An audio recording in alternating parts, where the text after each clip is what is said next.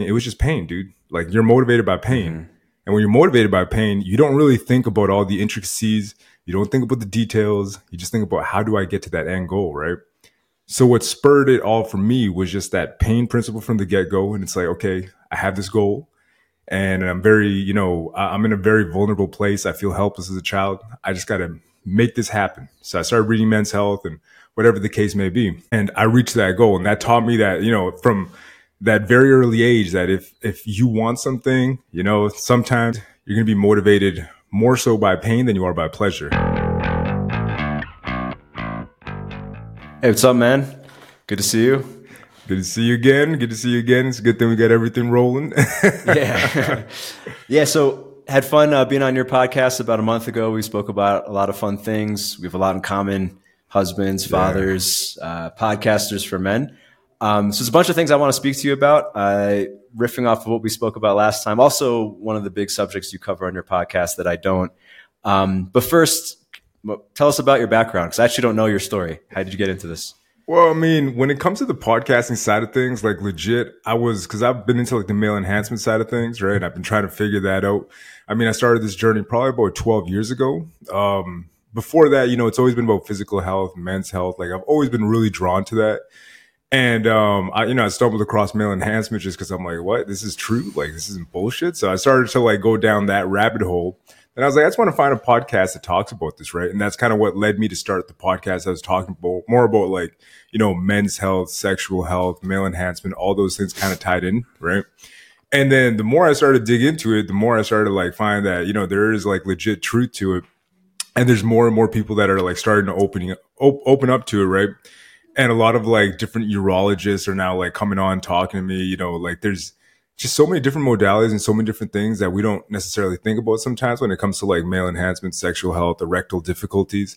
And then it's kind of interesting because the more you start to dig into it, the more you see how many other things kind of are relevant in regards to, sexual health and how many things are affecting you in ways that you don't expect, right? It's kind of like, oh, I'm drinking from a plastic can, right? It should be completely fine, right? Until you realize you're like, wait a minute, some of these things might disrupt my hormonal levels, right? And you talk about BPAs, BPCs, PUFAs, all these different things that are affecting young men particularly. Like there was another study that I found recently about how the amount of microplastics that we find in babies now is due to the fact that they've been contaminated via the umbilical cord, via the mom, because of all the toxins that are in our environment, right? So it's interesting because, it started with one thing where I'm just like, I want to optimize myself to like, holy shit, we are living in pollution.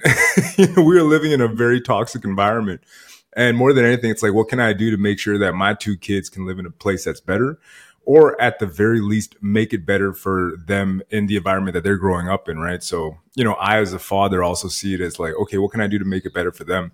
And then more than anything, just kind of sharing this knowledge, because the more I think about death, man, the more I realize I'm like, what good is it to just hoard all the knowledge for yourself? I want to share that, have conversations, just keep learning, man, because the older I get, the more I realize, man, I sure am kind of dumb when it comes to a lot of things, or I sure am ignorant, right? And even though you may be well versed in a subject, over time you just start to realize, like, bro, I know nothing. Like, it's like there's so much more to learn, and that's kind of where I'm at with it right now. And that's the whole focus of the podcast, is just for everybody to learn more about how to live a better life. And as men, like what that really means, the masculine archetype, like what does that actually mean to be a good man? What does it mean to actually live healthy? What does it mean to have your money right? Like all these different things play into us having the best lives as men. So it started more with like the male enhancement, erectile difficulty side of things. And now it's just kind of overall like encompassing every aspect of manhood, right? So, and that's kind of why I called it Masculine Health Solutions, because I'm like, I'm looking for solutions. I'm not really looking for Band-Aids anymore, man. I'm like, yo, tell me the truth. I'm not looking for, let's treat disease. I'm like, no, like, how do we actually heal disease? How do we actually fix things, right? So that's the whole approach, and that's the whole purpose of, why I made the podcast and why it's where it's at today. It kind of evolved, so, and that just came from trying to explore these different subjects, man. Yeah. Yeah. It's, when I found out about the plastics thing and how like me consuming microplastics affects my sperm, which will maybe affect how my son develops in utero. Like I went on this like rampage. I threw out my wife's favorite thermos. Like, she's still mad about that. I threw out all the plastic in our house. Like, I kind of went nuts for a little bit. But it's interesting because you entered kind of holistic personal development through male enhancement. And for anyone who doesn't know, we're talking about penis enlargement. Yeah. Right.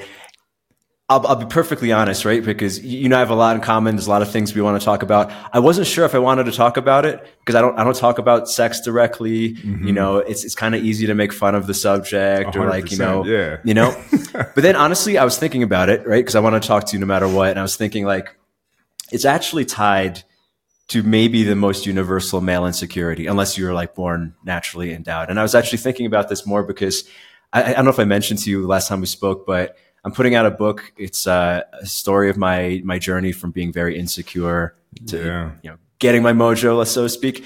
And I have this awesome literary agent. Her name is Jen. Shout out to Jen in case you listen. But she's a woman, right? So she's going through my book, and I didn't realize it, but there's a lot of things when it comes to male insecurities that she just didn't understand. Like, women don't understand. Like, men understand it when they read about like, oh yeah, I was insecure. I didn't get dates, insecure about my size, whatever the thing is. But then I thought about it deeper. It's like, this is actually tied to maybe one of the most universal male insecurities. It's a lot deeper than that. In our culture, when guys talk about sex, it's usually in like a bro-y, not vulnerable way, which is why it's easy to make fun of it or be like, oh, you're talking about making your dick bigger, haha. But it's actually tied to something deeper. So I was wondering if you could share a little bit about what made it like actually this important to devote time into pain right off the hop. Like, people like, and I know you're well versed like when it comes to psychology and obviously like, understanding human nature. The two things that motivate us, whether male or female, it's pain or pleasure. Simple. Like, for me, when I was a kid, like, and I think that's where it all started off, was like where I developed this mindset. Like, when I was a kid, I was obviously I was getting my ass kicked all the time, like every day, and suffering from that trauma. So immediately as a child, I recognized like, if I want to, stop this from happening, stop this abuse, what do I got to do? Right. So I linked up, if you get big and strong, nobody's going to fuck with you. Right. So I was probably around like 5 or 6 when I wrote it down on a piece of paper. I didn't know about manifestation or anything. And I'm just like, okay, 6 foot, 220. That's the goal. Right. By the time I was like 15, I hit that, and I was like, it wasn't something that was, like, it wasn't like a goal. Like, oh, I want to be big and muscular for aesthetic purposes or anything. It was just pain, dude. Like, you're motivated by pain. And when you're motivated by pain, you don't really think about all the intricacies. You don't think about the details. You just think about, how do I get to that end goal, right?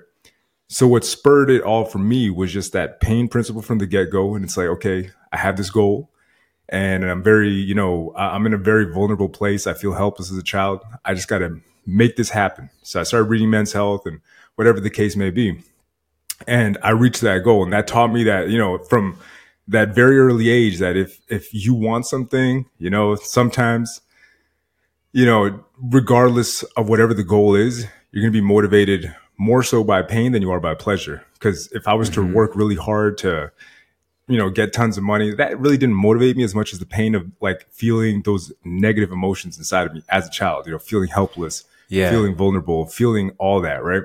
Anyways, fast forward. And I do want to say, like, I think both, I'll say women, most women, and any guy who didn't experience something like that. Again, it's very easy to make fun of the meathead or someone who's like really interested in building his body. Why do you care so much? Why are you watching UFC? Why do you watch like guys running into each other at full speed on Sundays? Like, but there's something so primal and ultimately vulnerable, even though men don't talk about it, about like what's really underneath. It's like, there is nothing more shattering to be physically dominant. Or maybe there's a couple of things which maybe you're about to get to, but like these kinds of things that like seems like they're all about, ego, men just want to be seem badass. There's a reason for it. And it comes back to like our inner child. 100%. And that's, bro, man. And it's kind of, we'll get into that later too, I guess. But the thing is, so going back to that same principle, right, where you feel kind of not worthless, because I was older at the time, and my wife kind of made like an offhanded comment. I'm just like, really? Okay. I'm gonna fix this, because I'm like, if this is an issue, I'm gonna see if I can work on this. And so later on, I came from that same place of like pain, and it motivated me, spurred me down this journey like 14 years ago, where I started like, I'm like, okay, well, I'm gonna buy I spent way too much money on these pills that I got scammed on, right? Because the pills don't work. Like all it really has is like L-citrulline and maybe some other stuff that you just kind of take that. And just so people can follow, because we're kind of speaking in euphemisms, she made a comment about your size in some way. Oh yeah, 100%. Yeah. Mm-hmm. And even though it was just kind of like as a joke, kind of, I took it personally, right? And I'm like, okay, well, fuck this. I'm gonna find a way to fix this, right? So I bought the extender and I looked into it, and apparently there was research behind it, and the research came with the pills, or not the research came with the pills, the extender came with the pills, right? Pills didn't do anything. I wasted $500 or $600, man. I wasted way too much money on it. The extender was absolute garbage, right? It was also really shitty, but it opened basically the door to the fact that there was some truth behind it. And I'm like, okay, well, I'm going to explore more of the truth behind like the manual stretching, what is jelqing? And that's when I discovered this like JP's 90-day program, and I stuck with it. And when I first started, I was pretty consistent, right? And I made gains in that regard. And then when I made the gains, I was like, yeah, I'm killing it. I felt, you feel confident, you feel more happy with who you are. And it's one of those things that just kind of, I think as men too, it's like the accomplishment factor of like the gratification of I went out and I did something, but then I was also seeking the validation of my wife now. Like, look at me, look how awesome I am. And to be 100% like honest, she didn't really care. Like, yeah. And it's kind of funny. A lot of the things that are kind of aimed at validation for women actually gets validation from men. Like most of the way most guys work out to impress men, not women. Like they could have stopped at the gym a long time ago and women would be like, I think you're attractive, but you keep like, what's the next thing I can lift to make my bros think I'm better, basically. Dude, 100%. And that's the same mindset that I had. And then it was funny because I made all these length gains, right? And I was like, yo, man, are you not impressed? Like, I felt like Maximus Aurelius in the Colosseum. I'm like, bro, I'm greatness. And she like legit did not care. I gained half an inch in girth and she was like, do more of that. And that's when I discovered, I'm like, wait a minute. And obviously that led me more into understanding like the sexual side of things from a female perspective. Is like, hey, girth matters more than length, right? Where it's the first 3 inches of the inner wall of the vagina that are most receptive to everything. So I'm like, why am I I'm like, what? Like this whole time I felt like I was lied to. But then I kind of went back to the fact like, wait a minute, you were doing this more for your own ego versus you weren't really doing it so much for her. It was more like the validation factor, right? And I think most men, for the most part, and then going back to the whole bodybuilding side of things, like at the end of it, it just becomes a dick measuring contest, which is obviously an analogy that we always use, literally, but it's 100% true. Mm-hmm. And like even on some of these forums that I would frequent all the time to just kind of get my information, it was the same deal. Like guys are just fighting over like, oh, well, that doesn't count because of X, Y, Z, or I'm bigger than you, blah, blah, blah. And my information was more valid. I'm like, I'm not going to say it was toxic because there was a lot of great guys on there that would discuss their gains, how they went about it. But it almost did seem like it was just like a nonstop dick measuring contest like you see at the gym, or in a bodybuilding competition. And when it comes to bodybuilding too, and, I compete naturally, so we're not looking nowhere near as big as some of the freaks you see at the Mr. Olympia. But when it comes to bodybuilding, like females aren't into that. Most women are into like, oh, wow, this guy's gargantuan. Like most chicks don't want Ronnie Coleman. Most chicks just don't. They're like, I don't want to do that's like 300 pounds of muscle. Again, that just kind of goes back to the whole male side of things where we are driven by ego and we are driven by the extremes too, which is something that Jordan Peterson talks about, right? Like you'll see men at the far end of either side of the spectrum, right? And women are kind of like in between it and more in the safe realm, but guys are just going to push it to the absolute limit or to the absolute worst. So it's one of those things that just kind of exists. And I think it's a concept that just pertains to men where you're right. Like your editor, she might not understand, like, why would that make you feel insecure in that way? But I think it just has to do with the male paradigm, I guess, in our modern society. Yeah, I mean, it makes me think of, in biology, there's Bateman's principle, which people quote as sperm is cheap, eggs are expensive, which is why you see only one egg. Yeah, which is like all women are valuable in that regard because every egg is like this scarce resource. But so in a sense, in the dating pool or a mating game, however you want to put it, like all women have an inherent worth. Whereas if you're in the bottom 20% of men, you're getting nothing. Like the bottom 20% of any mammal the males don't mate. And then top 20% or top 10% or like whatever the Tinder stats are these days, the top 2% get almost everyone, right? Yeah. So it is true. I think that is why men are motivated by the extremes because you want to be in the top 2%. Even if it means you go so extreme that women don't like you anymore, you still want to do it, right? It's just like in our wiring. But you know what the thing is too, is that in that extreme that we may see as like, oh, you're not even attracting women or whatever, there's going to be some women that are going to be attracted to that. And you're still going to find a mate because you are an outlier and you stick out, right? And I think maybe that's why men will push themselves to that extreme. It's kind of like, if you go from a multimillionaire to a multi-billionaire, it's kind of like, it's almost that same frame of reference in that you don't really need it anymore. It's like the woman would have been happy at the millionaire status. It's, you already got a certain amount of muscle on your body. It's like when you push it even further though, it's like now you've impressed everybody and now there's going to be the female that just kind of flock to you, right? Versus, the guys that, I don't want to say the incels, but the guys at the lower end of, or the opposite side of the spectrum who just haven't gotten off the couch and they're living at mom's house, right? It's almost like, I kind of feel like we're so scared, or not scared, but it's like you need to push yourself further all the time. But when you keep leveling up like that, it's like, does it really matter anymore? Like what's like 100 million to $1 billion? Like it doesn't really matter so much, or what's like the biggest bodybuilder to like a 300-pound body. Like it isn't really like, it's not really relevant to the dating pool anymore. It's like, you already won, dog. It's like that Kevin Hart joke where he's talking about the bodybuilder. It's like, why are you still here, man? You won, go home, So I don't know if it's an attractiveness thing or it's just kind of something that we're wired to have. I think so. And I think we talked about this on your show. It's like part of what's new about modern life is that we're exposed to everyone. Like if you were kind of muscly in a Paleolithic tribe, you're immediately number one, right? Yeah. But now you're comparing like, Ronnie Coleman is somewhere in the world. What was it? Chris Bumstead is somewhere, and you're gonna feel small just seeing his picture. So you're never gonna be good enough. And honestly, women have this version too, and this was like the narrative in the '90s with like unattainable figures on the covers of magazines. But like, it's now true, aesthetic, like purely on looks and like completely superficial things, as true for men, maybe more true now. Yeah, and I mean, like I was looking into that when it comes to the social media side of things. Like I was learning more about how it affects young women more than men. Because when it comes to young women, like, I mean, when it comes to beauty, it does way more than it does for men. Like for men, if like my wife and I were talking about this too, it's like if a dude is able to provide, is a good guy, for the most part, a lot of women will see that as a win. Right. It's like, well, his bank account is decent. He's a good dude. He can provide. He's there. Makes He's her laugh. Good father. Yeah. Yeah. But the thing is, it's almost that survival factor. But for a young girl coming up, it's almost like if she's not beautiful, she's already compared to all the other beautiful women on social media. And it's like, okay, well, I'm going to invest in that BBL or whatever the case may be. And they start disfiguring their body. And it's interesting because obviously it's affecting young men too. But I think when it comes to young women coming up, the depression, the anxiety, like I didn't even know that was a real thing. But I see what's going on like on TikTok, Instagram, and these young girls have to compare themselves to fully grown women that have invested like more than 50 grand into having the fake tits, the ass, all that, the stomach done.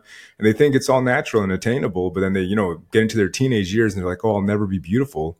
And that's actually a contributing factor into depression, anxiety in young girls. And I'm like, you have a son and a daughter? Or no, I got two boys. Okay. Yeah. Okay. Yeah. Well, I have a daughter, so I think about this a lot as well. And I think part of it is not just the aesthetics, but Instagram, OnlyFans, obviously, is the extreme. Young women get so much validation from sexualizing themselves, not just looking good, but also putting it out there, flaunting it. They could even get paid for it. They could even make money for it. They're also now comparing themselves to all the porn stars in the world.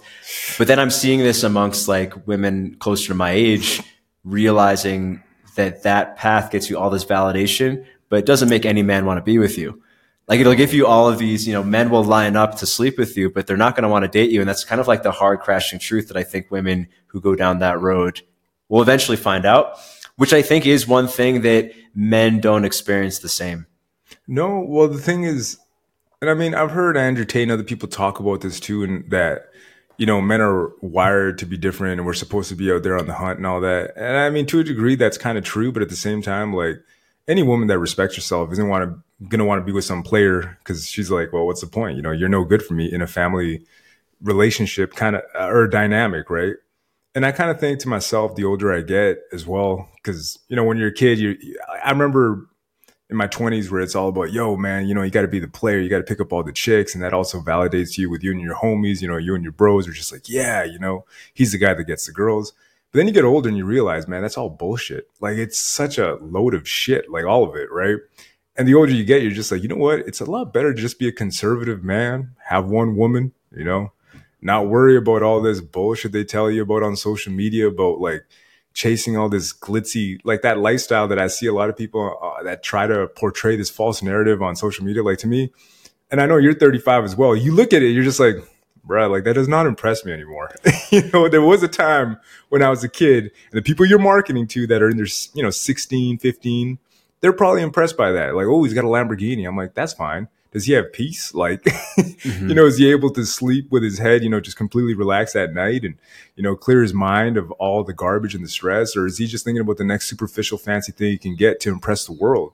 And that's where that external validation for me plays into whether you're going to be happy as a man or not. And that's, the older I get, the more I'm just like, yo, man, the things that make me happy in life is like me sleep in my bed and my kids roll up and my wife is there and we're telling jokes amongst each other. Like that's something I'm going to remember on my deathbed. That's going to make me happy. But taking a bunch of pictures on social media with me and my Lamborghini trying to impress people that I don't even know, like the older you get, the more you realize like it's all false, right?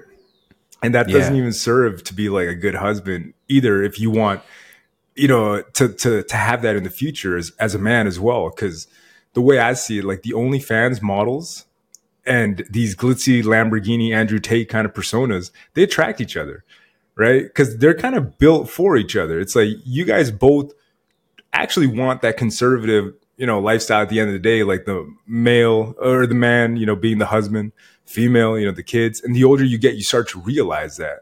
But I think a lot of people like think that right now that they're in their 20s or maybe even early 30s, which is kind of sad if you're at that point, in my opinion. You still haven't figured it out. But it's almost like you will attract each other because the OnlyFans chick and the guy with the Lamborghini, it's like, what are they chasing? Material things. So they have something in common, right? They're all after the Louis Vuitton and whatever. But at the end of the day, are they happy? That's the question I ask myself. And I hope they can find happiness, but maybe they are, maybe they aren't. I think it's, like in economics, they call it it's a tournament. Like 100 people enter, only one person wins, 99 people lose. And when I see like young people following the Andrew Tate model, which I think on some level it's normal. It's like men want to get to the top 1%. It used to be the top 1% of 100 guys. Now it's, 3 billion men you're competing with. So it's a little different. But, most people who pursue the Andrew Tate model are not going to get there. They won't. No. And if they stick with it too long, they're going to get a sucker's payoff.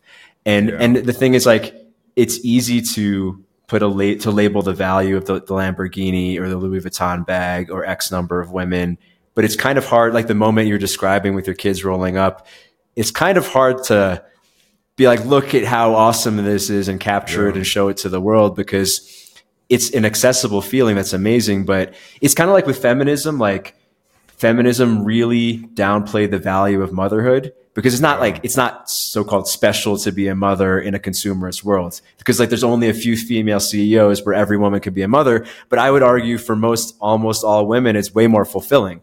Like nature gave us like the exact playbook to achieve fulfillment, and it's not that hard. You don't have to be the 1% person necessarily. No, yeah. And the thing is, I mean, for me, this gets into the conspiratorial side of things, where I do believe that they're trying to ruin the old school nuclear family, and they keep trying to blur the lines as to what reality should be, or how humans should interact, and that we should basically follow or like do away with those old school models because they're archaic and they don't work and they're dumb. You want this new age, blah, blah, blah, whatever it is that they're selling young kids these days. But to me, I don't think it's that complicated. Like the simplicity of the fact that if you are a father and you're there to play with your kids, you're there to provide and you're happy, it's like at the end of the day, you will have a more fulfilling life than a guy that has all the money in the world, but, is lonely at the end of the day. Like I couldn't imagine, like for me, I wouldn't view it as a curse per se, but if I was rich and I didn't have my family, then, I'd be kind of sad when I think about it, right? Because I'm like, I would rather have the time that I have with my family in this lifetime and just cherish that, right? And I get it. Like there's a lot of men that are single and, they've been successful and that's fine, right? But for me, the way I kind of see it is that old traditional role, like there's nothing wrong with it. In fact, it's something beautiful that I think every man should experience in this life. If you can be a father, I think you should go for it. You know, father, husband, it's an old school role, I guess. And it's something that we don't celebrate as often as we should, but there's nothing more gratifying for a man in this lifetime, man, is to provide and take care of these people. Like, it's your job to be the protector, provider. And I think those are the pillars of masculinity that sometimes get overlooked. I do believe in progress, though, right? It's kind of like those are my three pillars that I go to. Is like provide, protect, and progress. It's your job to obviously provide as a man, make sure everybody's taken care of, right? Protect. I mean, if you can't fight and your family's like, yo, you got to do something, like grow a set of balls. So that's where I think that like physical development side of things, like I saw your post too on like why every man should fight too. And it's kind of like that primal expression should be there, because if not, I think a lot of men will internalize that and it'll turn into something negative. So I'm like, yo, find some outlet that you can have where you can develop yourself physically. I think it's a must. I got two boys. I got to take them outside and run around like dogs, because if not, that pent up masculine energy needs to be let go into the world.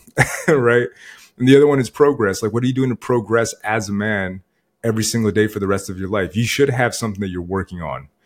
I think that's a thing that might be missing amongst a lot of guys, that they don't really have that purpose either. And they don't really know what they should be working on.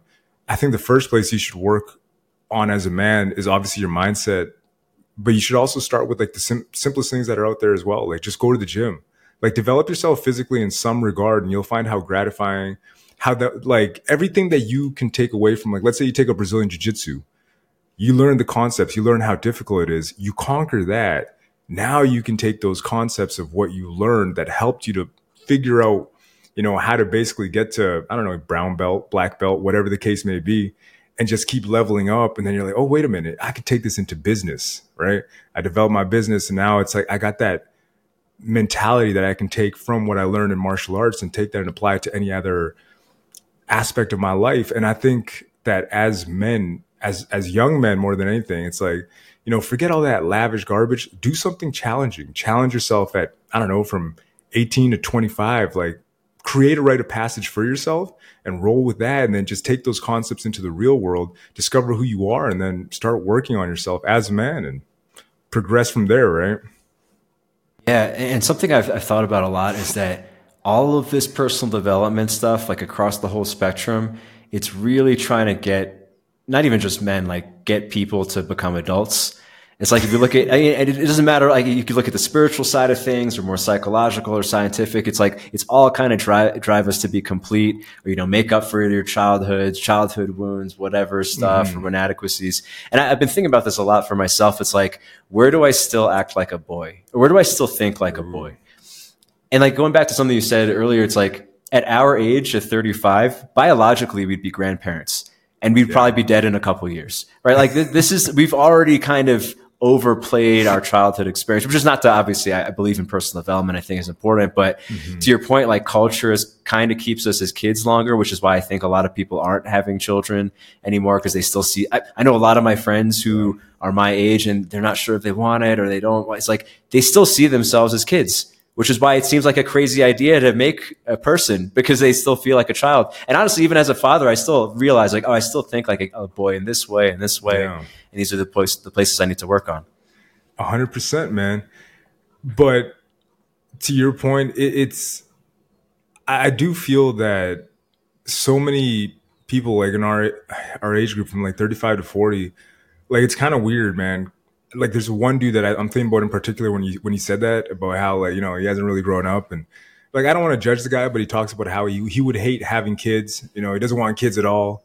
And he takes like his Transformers lunchbox to work, right? And I remember I saw it. I'm like, what's up with that, right? Like, I thought it was kind of odd. And then he told me, it's like, I'm going to Disney World. And I'm like, oh, that's cool. I'm like, you taking your kids there? Because at the time I didn't know he had kids, right? And he's like, no, I'm just going there with my partner. And I'm like, the fuck? Like, why would you want to go there for fun? Like, as I'm like, yo, man, like, grown adult, you're just gonna go there. I'm like, all right, cool. Like, and again, it's one of those things that I'm like, I'm trying not to judge, but at the same time, immediately when this man told me that, and he's kind of immature too, the first thing that comes to my mind is just like, yo, you're like an overgrown man child. It's like you have outbursts every now and again. You're basically a child. Like, and it's weird to say, but so much of our society and a lot of people that we do see like from 30 to 45, I think just haven't grown up, man. And I think that that rite of passage is missing for a lot of people.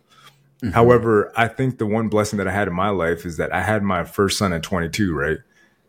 That made me grow up a lot faster. And sometimes I ask myself that all the time, like, if I hadn't had my kid, would I be just like this man? You know, would I have actually grown up? Or would my focal point, like in life and who I am as a man, would I even have developed that if I hadn't had my first son?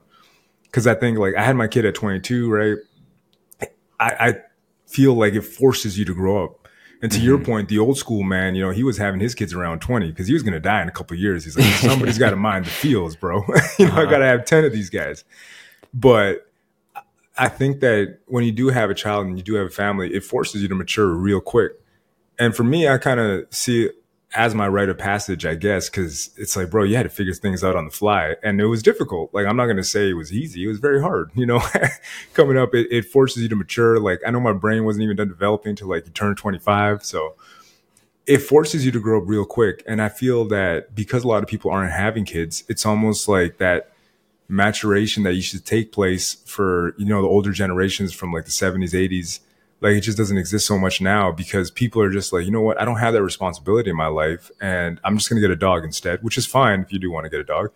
But it's like, I don't necessarily have to worry about anybody, you know, like I don't have to sacrifice all that much, which means that I can live a comfortable life and I can just kind of keep going, you know, on with my life, playing Call of Duty. Maybe I have a girlfriend and I can just relax and take it easy. But when you have a kid, man, it makes you basically like you have to reconfigure every aspect of your life again. Cause it's like, it's not about you anymore, right? It's, you got other people that depend on you and going back to the whole like providing part of it. If your job is to provide, well, you better, you know, pull up your pants real quick and figure stuff out, you know, give your nuts a tug and get going. Cause there's not a lot of time for you to just like, oh, you know, I'm just going to meander around as I figure this out. It's like, no, you have to, you know, grow up quick and start to figure things out because now there's people relying on you. Yeah, I and felt that's why I think it's important. I felt like kind of on a spiritual lens, like having a kid connected me to nature. And before I was kind of just floating around because without like that kind of connection, like, so we don't have the tribe, we don't have a lot of things that we evolved to have. If you're not having children and you're in the consumerist culture where everything's about how much money can you get to buy stuff that would entertain you, it keeps you trapped in like, that's the way you think when you're a little kid where you don't have responsibilities and everything is about how much entertainment can I consume. And I mean, I'm trying not to be judgmental too, because a lot of my friends are just like what you described. It's like, if you already kind of figured out your career, you're paying your bills and you don't have anyone to provide for, what do you do other than find new weird things to consume?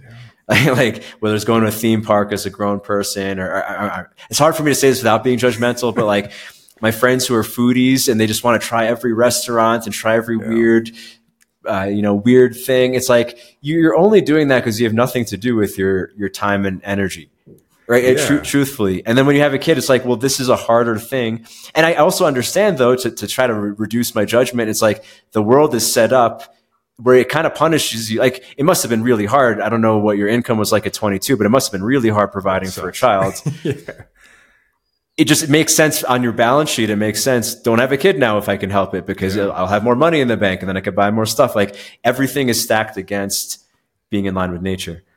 100%. And it's kind of interesting too that you mentioned the nature side of things immediately. Like as soon as you said that, I was like, yeah, it's weird too. Cause all of a sudden it's like, I understand why people want to go to the suburbs at that age. You know, in my early 20s, I'm like, oh no, I want to be downtown. I want to be in the heat of things, you know, like where things are happening. And then you get older and you're just like, no, I'd rather be out like the bush, man. Like rather be far away from people, just me and my little tribe over here, you know, and enjoy as much of nature as I possibly can. But I do feel that the society that we live in right now it's almost like it's catering to the fact that a lot of people like I learned about the DINK, you know, recently about the dual income, no kids. Okay. Right? And I'm like, yeah, no, for me, I was just like, yeah, first time I heard that acronym, I'm like, is this like a male enhancement thing? Like what's going on? Like a DINK? Is this things people are striving to be? Like yeah, well, it's one of these things, like I forgot which, I was reading about it recently, but it's like a lot of young couples have just decided that we're going to be quote unquote dinks, Dinks. right? Yeah, and I'm like, even the name sounds horrible. I'm like, get a better acronym, but the dual income, no kids, it's basically what a lot of people are striving, because what they do is they will look at their balance sheet and they'll say, okay, I make 100K, she makes 90K a year. So together we make 190, we get a mortgage on a big house or whatever. But we understand that we're not going to have kids. So we'll get a dog. And then, everything kind of works around the fact that they are not going to have kids. And obviously if they do that, yeah, you'll have a lot more money. But the thing is that I kind of always go back to is that, after you have your kids, it's almost like your whole perspective changes. And for me, there's nothing better in this life than, my children. Like I love every, I love having my kids and doing everything with them, doing everything not everything for them, but you do dedicate a lot of your life to basically providing as much information, time, energy, everything. Like you invest so much into them. But at the end of the day, like when I die, and I think about death a lot, I don't know why, like as of late. And I think there's just something magical about having children in your life. Like it almost teaches you like a new layer of love too. Because I do feel like that's something that might be missing in this culture of like, the dual income, no kids, and people that just don't have children. It's like I don't want to say like they're robbing themselves of the experience, but when you do have children, you will experience love that you can't describe for anybody, or that you just can't. It's almost like you have to feel it in order to know what that experience is really about. Yeah. And I think it's not monetizable. It's not. Yeah. Like you can't love a dog the same way you love a child. Like, I'm sorry. Like if my dog's crossing the road and he's about to get hit, I'd probably be like, oh no, he's dead, which is awful. But if it was my kid, you best believe like I'm running out there. I'm like, all right, Lord, take the wheel. Like I'm about to die, but it's all good. It's a different layer of love that I don't think we can really fully comprehend. And I think when you do experience that love, it also almost, because it changes your perspective so much, it almost helps you understand, like, I think God a lot better. Because oftentimes you hear about in the Bible, like, God the Father, our creator, and the love that he has for us. And that's kind of where it makes me think, like, when you experience that level, you almost start to understand more of the metaphysical side of things, because you're like, okay, they say that God is love, and I love my child this much, but he loves me a million times more than that. Like, what does that even mean? Like, how does that concept, like, I can't even comprehend that fully from my human brain, right? But it just changes your perspective in life so much. And I don't know, it's one of those invaluable things that I think no matter what, I'm always going to be eternally grateful for that. And I just wish more people could experience that without, doing away with all like the hedonistic kind of things that they portray as like the apex of what life should be about. And yeah, I don't know, man. It makes me. I do want to throw in a caveat, although I'm sure any dinks listening have probably tuned out by this point in the episode, which is fine. I do also think if anybody doesn't want to have children, they shouldn't. Because anyone who doesn't want to have children is probably not going to be the best parent. So, no, 100%, because you have to really want it, given all of that stuff. We hit on something that it reminded me of something actually you said earlier too about intangibles and masculinity. Because when you're saying that thing about, God take the wheel, like you would basically sacrifice yourself for your kids if you had to, or you wouldn't for your dog. Brings up the thought of honor, like honor was the crux of being a man for the longest, ever since humans could socialize, right? Like it's like a man who is physically capable of running away from the barbarians will stay and lay down his life to make sure the women and children survive. And that's why the people continue to exist like that.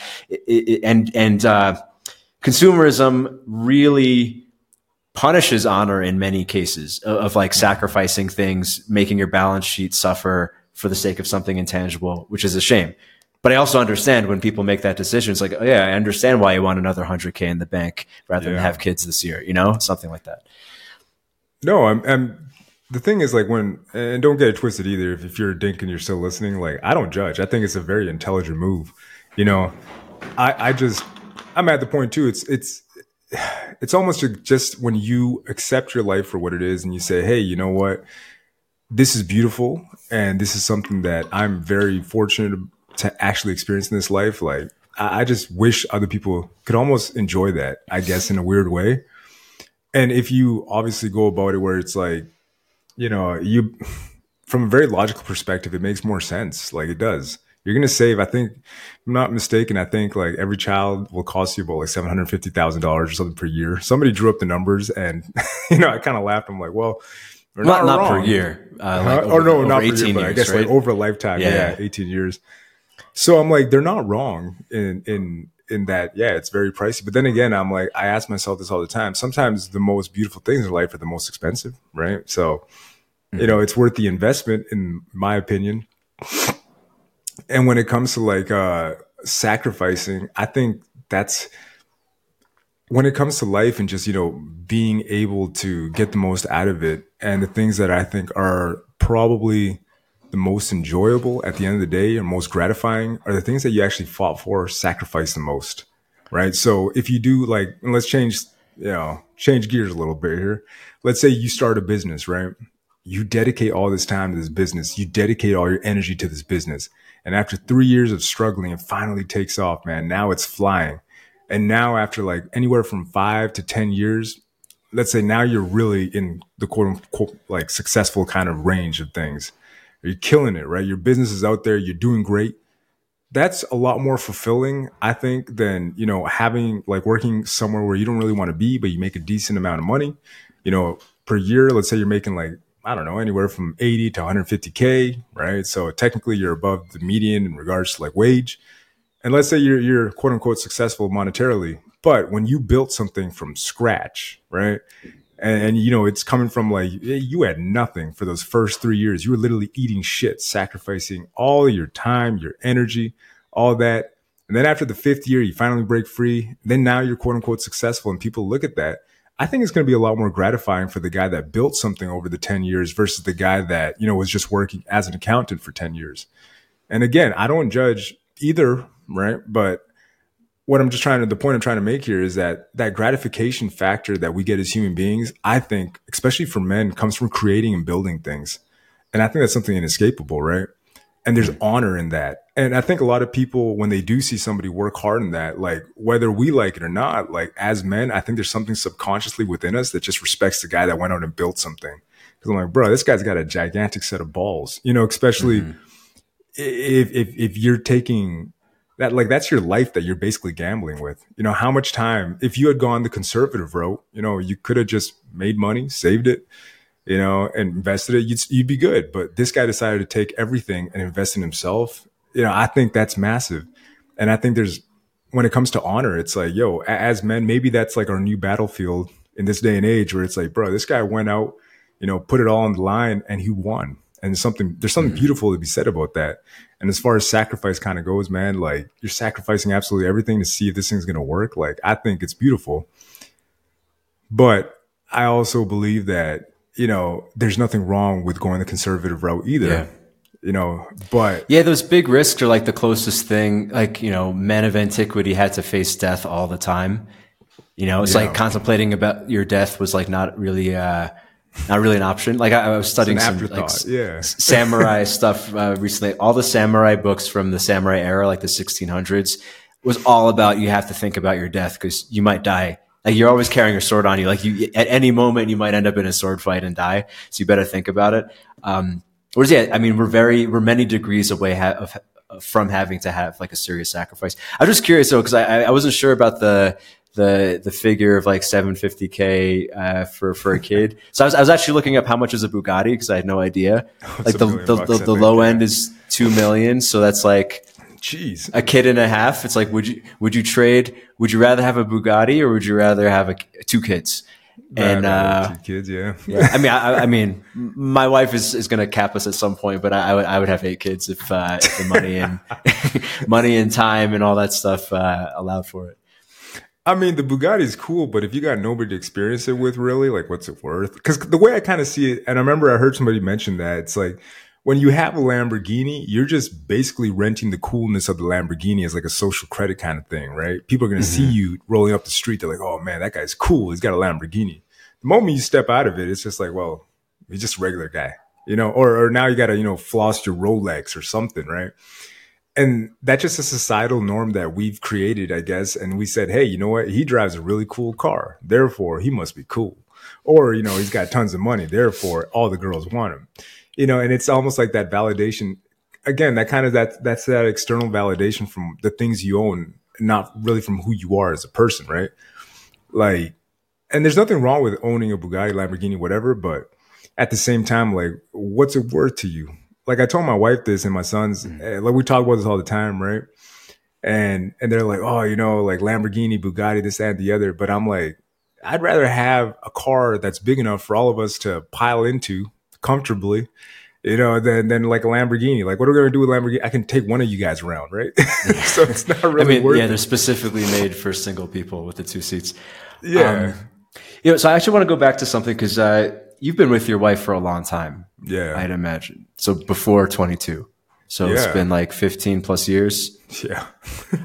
Something like that. Yeah. Yeah. I'm curious because when I think of male enhancement, and I haven't really gone down that road too much. I did mess around with jelqing in college, but never really stuck with it. Like that wasn't really the crux of my insecurities or pain when it came to even sexuality. So I focused on other things, but I'm curious what motivated you through that, basically being with one woman for 15 plus years. It's not what I imagine. I always imagine guys who are going to like swingers parties who want to have a 10-inch penis or something like that. I'm just curious if you don't mind sharing. No, man, more than anything, it was kind of like, it was a combination of like, I was seeking the validation of like, I made it, kind of like, okay, like I said, Maximus Aurelius, like, are you not entertained? I'm awesome. So it's almost like that validation from her obviously weighed heavily on my mind. But the other thing too that I noticed, and that's in any aspect of my life, me personally, it's like whenever I start to become successful at something and I gain momentum, I just want to do more of it, right? And honestly, when I first saw like a little bit of gains, I'm like, holy shit, this actually works. I want more. And then I almost got a little bit too aggressive and injured myself a couple times along the way. But, so it's like one thing you do got to be smart about. But the biggest factor for me was just, honestly, it turned into like a hobby almost because it's something that I would do like after work. And it's almost like a gym routine. Like as soon as I fall into a routine and anything in life, like I start building on it, I see the momentum. It's kind of like anything else. Like let's say you go to the gym, you start building your bench press. And I don't know if you're powerlifting and you start to add more weight, I don't know about you, but I got that addictive personality where it's like, oh snap, like I'm seeing results, I'm seeing gains, like I just want more. And that's the same principle, like I said, that I applied from when I was a kid and I made, muscular gains to like now I'm making gains here, when it comes to male enhancement or, obviously the enlargement side of things. And I mean, I just became addicted to that.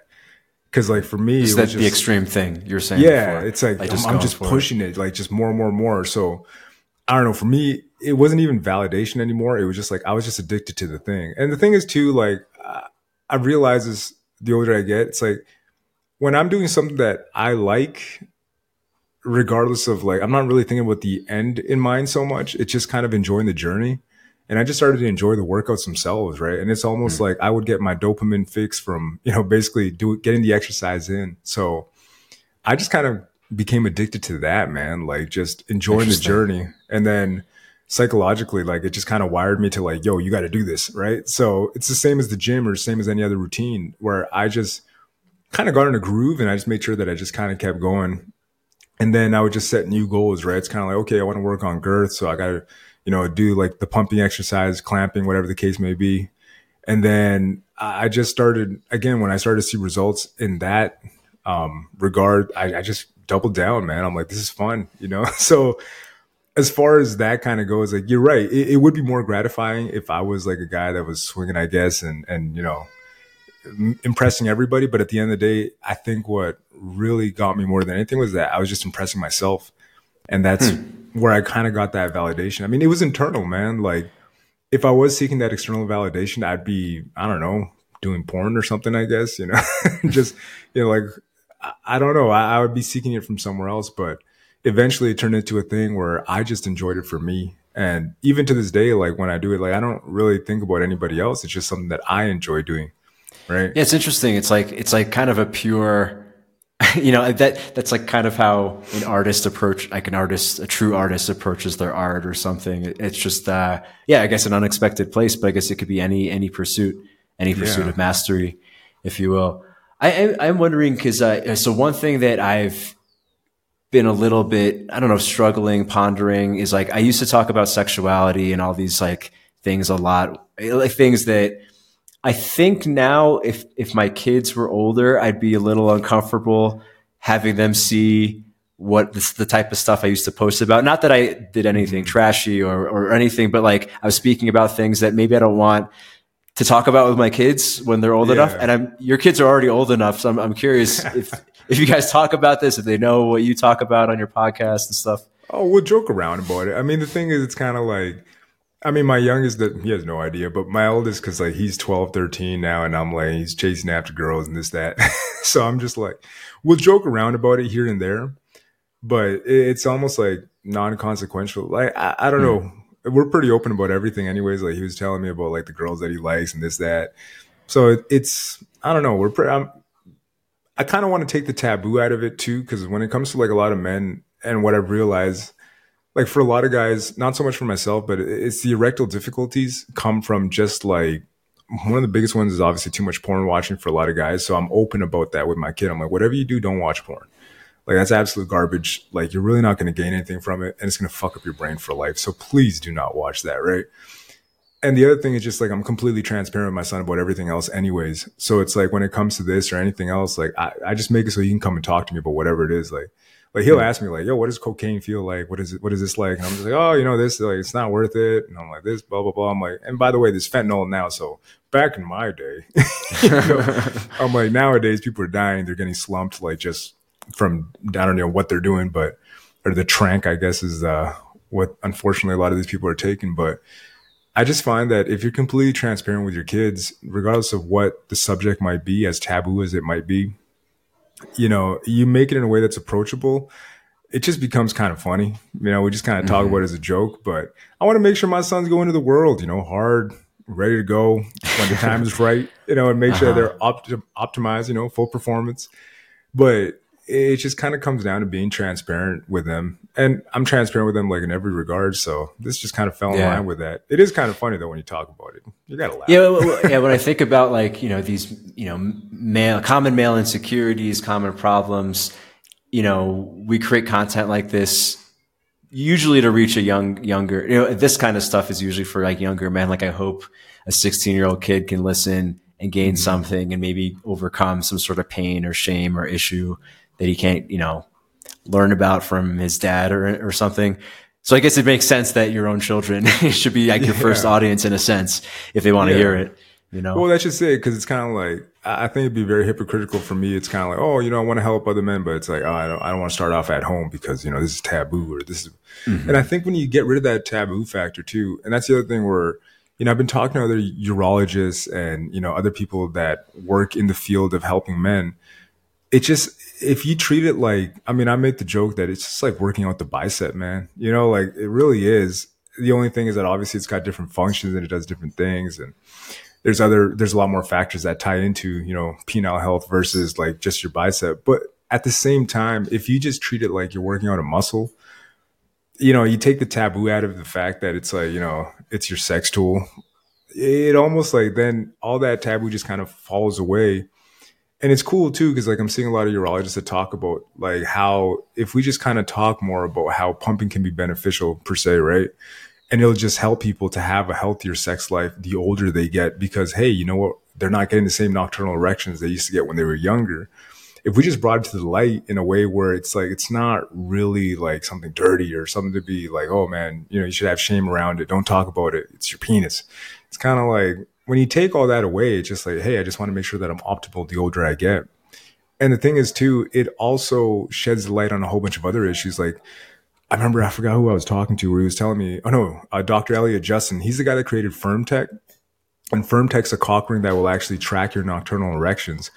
And those nocturnal erections will actually tell you if you are at risk for heart disease. Because if you have bad nocturnal erections, and let's say you're like 35, like our age, which is something that's like, unfortunately happens more often than not, and you don't have erectile difficulties, it's like, hey, you may have some circulatory issues that may need looking, you know, somebody to look at a deeper level just because like your heart's not functioning the way it should be. Like your heart's not pumping the blood that it should be in the right way, which means you have circulatory issues. which means you should probably go see a doctor. And in just doing something like that, you can actually look into the fact that, hey, maybe this guy has like an early signs of heart disease, and we can treat that before it gets any worse, right? So again, when it comes to like your dick health, and the other thing, another one too is like diabetes, right? Like a lot of people will be like, oh, you're not getting blood flow to your extremities, right? So your fingers, your toes. But what they don't realize too, a lot of these guys will be suffering from poor erectile quality, right? And again, if you're able to track that in a way that makes sense, and we just use this as another tool in our toolbox to make sure that men can live optimal lives, and why not? Right. And that's where I think if we just kind of do away with the taboo of, oh, it's your dick, and just kind of look at it as another marker that can tell us your story, I guess, as a man, then we can just use that to our advantage to live a life where you can be fully healthy, right? And optimize our health. So, yeah. It's so interesting because, like, the angle that I've always approached sexuality is like, it says so much about your inner psychology, right? Like, when I entered this realm, it was because I had psychogenic erectile dysfunction. My body was healthy, but like I had all this anxiety, maybe too much cortisol. It was affecting me in that way, which was kind of my entryway into actually a lot of spiritual things too.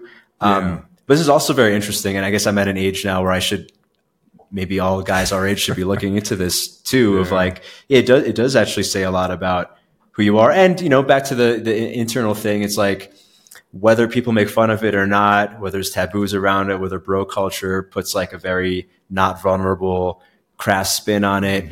So much of our self-worth, psychology, identity as men is somehow related to our penis. And that's just how it is, Yeah. But you know what the funny thing is it'll be like, if you're talking about it in like a group of guys, and it'll be like, hey, I'll bring it up, or the case may be, where it's happened multiple occasions where it's just like, oh, you're talking about what, man? I don't need that, man. I'm good.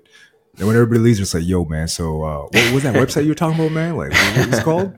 and I'm like, and that's kind of where, again, it's just the insecurity factor. But if you made it something like bodybuilding, per se, right? It's kind of like, a guy would just come up to me and be like, bro, I want bigger arms. What do you recommend? Like chin-ups good, pull-ups, like what should I do? And I'll be like, oh, man, chin-ups, dips, whatever the case may be. If we had that same approach to it, as in like, hey, you know what, you want to make sure that you're in a good place, sexually, and you want to make sure your dick is functioning as best as it possibly can for longer. It's like, yeah, you probably just jump in, use something like the Bathmate or the Exerciser, 10 minutes when you take a shower, man, that's all it takes. And I've had different urologists talk about how pumping can be extremely beneficial, right? But we just don't do it because, like, haha, it's a joke, it's oh my god, I'm not gonna do that. It's stupid. I don't need it. And it's like, bro, you're 50 pounds overweight. You're already starting to show, a whole bunch of different symptoms for a whole bunch of different diseases. Your diet isn't right. It ties into so many different things. But one of the biggest things that you'll see, again and again, is just the fact that guys will start suffering from erectile difficulties. And that's usually the red flag that triggers them into saying like, okay, something's wrong with me from like a more global perspective when it comes to my body. And then it's like, yeah, your diet sucks. You're eating all this shitty food. You smoke or whatever, or you might do drugs or whatever the case may be. Drinking's huge, man. Like drinking is massively, like drinking beer is probably the most unmasculine thing you can do, like in my opinion. Just because of all like the shit that stuff's loaded with, and all the different, oh god, there was a chemical that was shown to have the same estrogenic factors as, I think it was like BP. Oh god, man, I can't remember off the top of my head, but like you find that in beer, and honestly, like the lifestyle that's sold to us from like a young age, like men drink beer. This, I'm like, no, man, like it's not a good idea. Like I don't remember the chemical, but I did see something like specifically hops. So like IPAs, double IPAs, which I've always hated. So I felt a little validated. So I always think it tastes like urine, but like, a lot of people like that. And that's like the worst thing. Like the something in the hops itself mimics estrogen in your body. Super estrogenic, where I'm like, wait a minute, why are we drinking this stuff? And again, that's kind of where, I started with just like, I want penis enlargement. I just want to make sure, I can get bigger, stronger. But then you start to realize that there's all these different factors that play into like making you smaller, having erectile difficulties, poor sexual performance. And that's kind of like, I guess, the yin and yang, kind of the balance, and the things that kind of, I guess, I want to say validate, my research, but kind of like just makes me happy. It's like, I'm not crazy. So there's a lot more to it when it comes to like having, your health in an optimal position, and your penis will be a reflection of that, good or bad. right? And it's kind of like you'll see people with like, and again, like you'll see younger men where their penises are atrophying at a faster rate from all these different factors. And, you know, and that ties into that vulnerability piece again, where it's like, who do you really want to talk to about this stuff?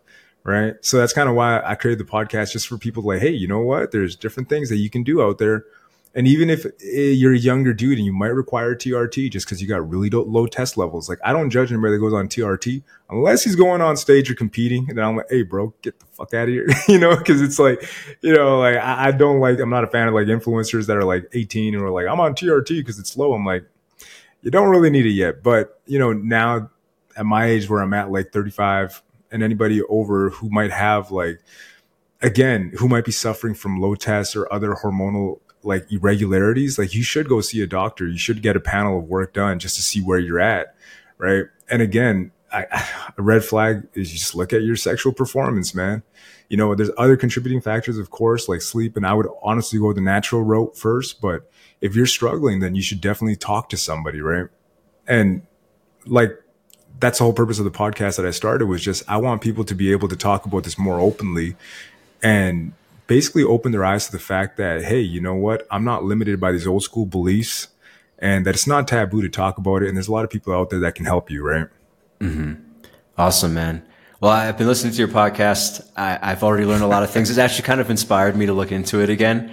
Like, yeah, I did joke a little bit in college. My girlfriend at the time did notice something, and then I kind of just went in a different direction because I had other problems going on. Yeah. But yeah, I mean, if anyone wants to learn more about the specifics, techniques, do's and don'ts, they should definitely check out your podcast.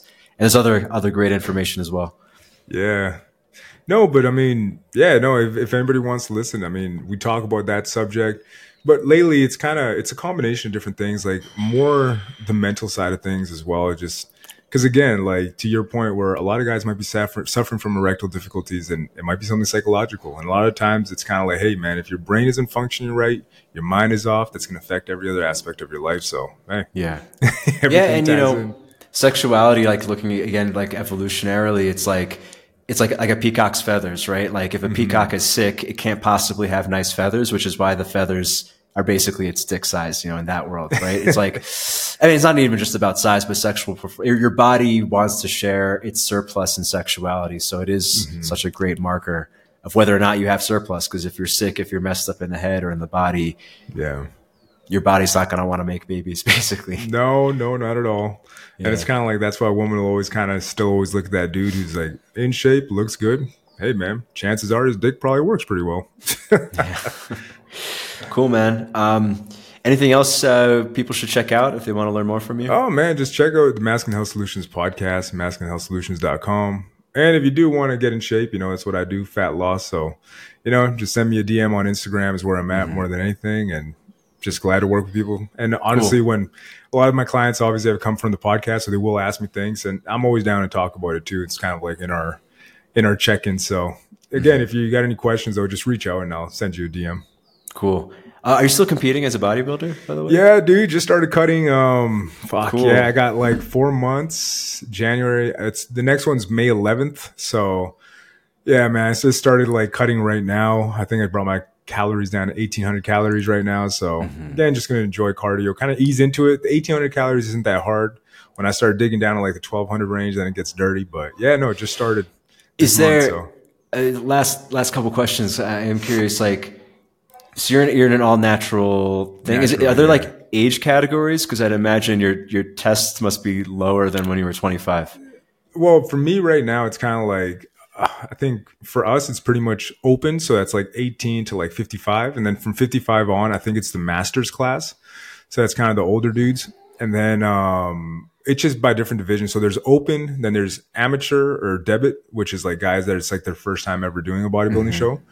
And then, so yeah, amateur, debit, and then there's open, and then there's master class. And then, so right now I'm in the open, so we're competing with guys that are anywhere from 18 to like 55, but usually it's like 18 to 40. Probably. Can you get as big as when you were 25? You know what, man? When I was 25, all I was doing was bulking. So okay, the thing is, there's other contributing fact. I think the biggest one for me is just sleep. If I slept more, I think I'd probably be able to get to where I was when I was 25. But I do feel like it was easier for me to put on the muscle mass at 20, or it was easier for me to recover at 25. Yeah. A lot easier. But now I do feel like, yo, man, I got these, I'm not going to say old man joints, but I do feel a little bit more pain in my knee from like recovery and stuff. So I'm just like, okay, it takes a little bit longer, and I got different healing modalities that I kind of got to take into consideration that I didn't really pay attention to before. I've been really frustrated with that it takes like more than twice as long to recover compared to some time ago. Like I just really messed up my shoulder I was just trying to PR and dips. I wasn't even trying to do anything too crazy, but like I can't press anything. Anyway, this is a whole other thing. Not ready for TRT. I don't know if I would do that, but yeah. Well, I mean, there's stem cell therapy that you could look into. I just talked to a doctor about that, and I was like, oh wow, that's kind of cool. And I was messing with peptides actually. I can't get them. I'm in Peru right now, but I was taking BPC 157, and that seemed to help. And then I was taking a growth hormone precursor I forget the name of it actually, but it really, it was like I was in my 20s again as far as recovery. It was great. Jeez. But I mean, I'm thinking about it. I'm like, when I get out of like maybe bodybuilding, natural bodybuilding, I think maybe like in my 50s, I'll probably start like messing around with, well, I don't know, man. I think about it a lot. I think the peptides, it's more of a precursor. It's not like an actual hormone, right? So it's like, technically, I don't know where that really falls in our league, right? So, because if it's legit and it's like I can just take it, I'm like, well, you know what? I don't mind. But I think peptides are illegal, so are SARMs. I would imagine they are. Yeah, so because like the effect, especially the ones, anything that gives you a really like sharp effect, I'm sure. Anyways. Oh yeah. I mean, if I was an Olympic athlete, I'd just hire a good doctor, and I'm like, let's go. Cool, man. Well, it's fun talking to you again. Let's stay in touch for sure. 100%, man. Definitely. Talk to you next time, bro. Take it easy. All right, bye.